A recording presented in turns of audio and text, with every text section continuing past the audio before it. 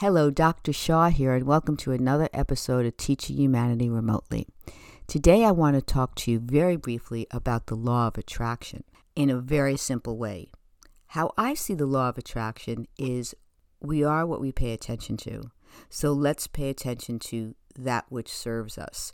So if, for example, a person has a illness, if that person pays attention to being a sick patient, think of how that differs from a patient who has the same illness but pays attention to being a healed patient.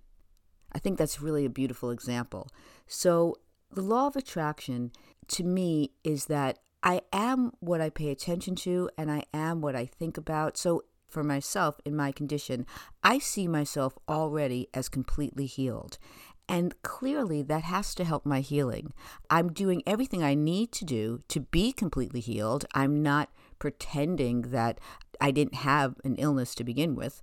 I had a condition and it needed to be attended to. And I am in the process of becoming completely healed. And I feel that, and I believe it, and I know it, and I really know it.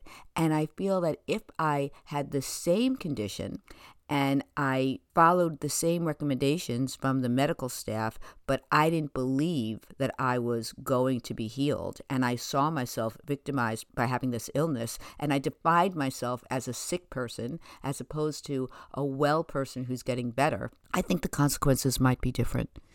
Because if you believe that everything is energy, and you may not believe that. And if you don't believe that, then this discussion may not be for you. But if you do believe that everything is energy, why not have the most positive energy when it comes to all things? So in any situation, how I respond to the situation is really up to me. And if I am responding in a negative way, let's say I don't have enough money, and woe is me, I don't have enough money and I can't make my bills, and it is a problem if you can't make your bills. It's very dangerous. That is a terrible thing. How does that differ than if I have the same amount of money, but instead of saying, woe is me, I can't make my bills, I say, I am going to make my bill, and I am going to do everything I can to make that bill, and I move in that direction. If nothing else, it's a more active, positive direction to be in. So the law of attraction, I think, is a relationship with how I see my situation, and then in seeing it in the most positive way, attracting that energy. And I sort of see it as why prayer could be so important.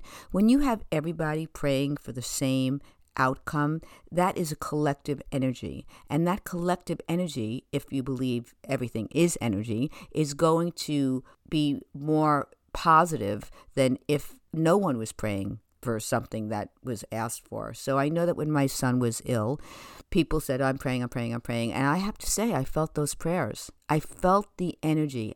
And he's really doing fine. And maybe you could believe that he'd be fine either way, and maybe he would.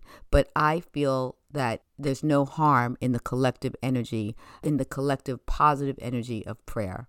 So I just want to talk about the law of attraction, and how it relates to children is that you can talk to your child and you can model for your child. You can note and mark how you respond to your situation might be helping or hurting your attitude. If you're negative, then how things fall on you will be negative. But if you're positive, even if something is seemingly negative, you can still have a positive outcome. And that has to do with the law of attraction.